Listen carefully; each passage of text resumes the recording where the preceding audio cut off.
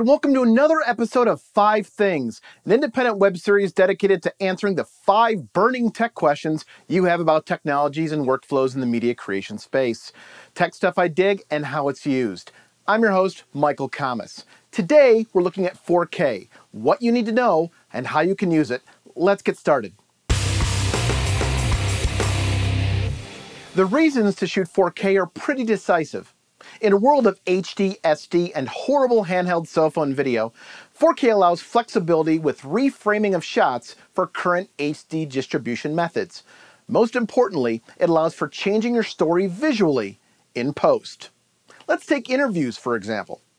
Often during interviews, we have wide shots and medium shots and close-ups. This usually requires 2 or more different cameras, additional lighting, manpower, and all the accoutrements that go with the multi-camera setup. Camera 1, camera 2, camera 1, camera 2, camera 1, camera 2. Many of these scenarios can be rectified with a single 4K camera, allowing for simultaneous wide shot as well as a medium shot and sometimes even a close-up. This lowers production cost and time spent on set. Another common tool nowadays is stabilization. Handheld cameras and run-and-gun setups often generate footage that's, well, far from a Steadicam shot. Stabilization in post can help alleviate some of this jitter. The increased frame size means the reframing that takes place during stabilization can still generate a smoother HD frame size output. Many other scenarios can benefit from a 4K image size. Imagine all the blown calls in your favorite sports ball game that could have been rectified with a sharper freeze frame. You don't start using that whistle, I'm gonna jam it straight up your ass. Right? Having more pixels in your image also allows for higher image fidelity, ultimately allowing for greater, more granular control of color in VFX while in post-production. 4K is also a way of preserving the longevity of your project. 4K acquisition alone ensures that your content can be more easily repurposed in the future and have a much longer shelf life than HD or SD content. Plenty of reasons to pass, or at least pause, on going 4K. First is cost. 4K acquisition will require a new camera, as well as all the parts and pieces needed to complete your rig. If you intend to work natively in 4K in post, you'll probably need an upgraded NLE to handle it, including a CPU, GPU, and storage. More about that later. You'll also need a way to view 4K, both on your computer screen as well as on your video screen, and a 4K I/O device to handle it. A significant technology upgrade. New technology permits us to do very exciting things in interactive, erotic software. Wave of the future, dude. A vast majority of end users can't view 4K. While 80% of American homes have HD-capable televisions, only 60% of these homes consume HD content, let alone 4K. This means that plenty of folks still consume SD content. Most computer monitors aren't even at HD resolution and can't even handle 2K, let alone 4K. Reports show that the average resolution of a computer screen is 1366 by 768. Mobile devices typically have resolutions even less than that.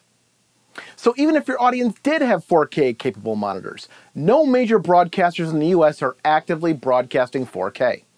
Their satellite and cable system infrastructure, including your way overpriced set-top box, can't handle transmitting or decoding of 4K signals. Theaters are one of the only places that you can view 4K in, if the theater is even equipped for it. Only about a quarter of US theaters can currently project 4K material. The online providers who do support 4K, like Netflix, require a larger pipe to your house for you to view the content. Here in the States, we are gouged on the pittance of bandwidth afforded to us. The current struggle over net neutrality may also penalize viewers in the future who need additional bandwidth to view 4K. Lastly, there's the constant debate over whether the human eye can even perceive 4K in real-world scenarios. We certainly can discern 4K from HD, but what if we're sitting on the couch watching our 4K TV from 8 feet away? Can our eyes really tell the difference? The International Telecommunications Union says that viewers with 4K content can sit twice as close to the TV than HD sets without a perceivable difference in quality. What good is that when we're getting larger screens so we can sit further away? The reality of a drastic visual difference in your living room has not yet been solidified. I'm not going to turn this into a 4K camera review, but suffice it to say, you're going to need to buy or rent a 4K camera. Depending on which camera and what codec you're going to shoot in, you're going to need appropriate storage. This could be anything from newer, faster, and larger memory cards to solid-state hard drives. You're also going to need faster and larger storage to offload your footage onto. And it's got to be portable. After all, you're on set. Unless you're a throwback to the film era and are very conservative with your shooting ratio, you're going to run out of space on your memory cards or solid-state drives very quickly. So you're going to need more of it. Here are some comparisons of frequently used 4K acquisition codecs, along with more routinely used HD and SD codecs. I've also added more edit-friendly codecs to the chart for comparison. This is where you hit pause and scrutinize my math. Many shoots often have DITs on set to offload, then wipe the cards or drives, and then get the media back to the camera operator.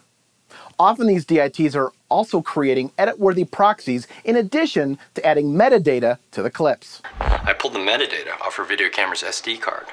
All those videos Haskell sent to Tinsdale, all recorded on the same day. If you're moving from tape or thinking of moving to an offline online workflow for your 4K project, you should seriously consider having a DIT on set for your 4K material. You'll also have to get used to blocking your shots a little bit differently. Why? True 4K has a different aspect ratio than HD. True 4K is 1.9 to 1, while HD is 1.78 to 1, slight but different. Also, many cameras that shoot 4K have an increased sensor size from their HD counterparts, which means that what fits within your frame in 4K will be different than what your viewfinder sees in HD. First, you need to determine if you are working natively in 4K through post or doing an offline online workflow. That is, editing at a lower resolution, then reconforming to the 4K after the creative edit. If you're looking to work native, expect to invest a bit more. Your CPU may not have the horsepower to decode and work with 4K in real time and give you a pleasurable editing experience. Upgrades can also include a newer GPU as well. Many NLEs have begun offloading much of the brute force needed to play video off to the graphic cards. Also, expect to put a bit more RAM in your system. How fast and how much, do you ask? I have an ultimate storage capacity of 800 quadrillion bits. My total linear computational speed has been rated at 60 trillion operations per second. That all depends on the 4K codec you're working with. But rest assured, any computer more than a couple years old doesn't stand a chance. Oh, and as I mentioned earlier, you'll need a larger format computer and video monitor capable of handling 4K. You're playing with fire by working on 4K, but not being able to see 4K. You're also going to need disk space and bandwidth. This means bigger disks and more of them. Depending on your 4K codec, you may need uber-fast storage, such as RAIDs connected by SAS, fiber, or 10 gig E. Think of those connection methods if you're shooting in DPX or ProRes 4444. For more highly compressed files, such as XAVC, you may need less speed to and from your system, but an extra faster computer to compensate for the additional compression. There's a trade-off for these smaller files. The computer has to work that much harder to play them back, which means your computer has to be even faster. Here's a codec data rate chart I showed earlier, but this time with the bandwidth available by commonly used connection types. Lots of data here, folks. It's okay. You can hit pause. I'll wait. The one constant is that in any 4K recording scenario, you're going to need more disk space. Period. Next, we need to choose our editor. I edit the damn show. No, you folks look long and hard at that editing, okay? Currently, Avid Media Composer only has an HD timeline and can only output HD. However, it can handle an HD frame size extraction of a 4K image. Current versions of Adobe Premiere and Final Cut Pro 10 can handle 4K as well. Final Cut 7, not so much. Sony Vegas and Grass Valley Edius can also handle 4K material. The key to any successful 4K workflow is knowing what codec you're shooting in. This dictates virtually every subsequent tech conversation about your project and how to see it through post.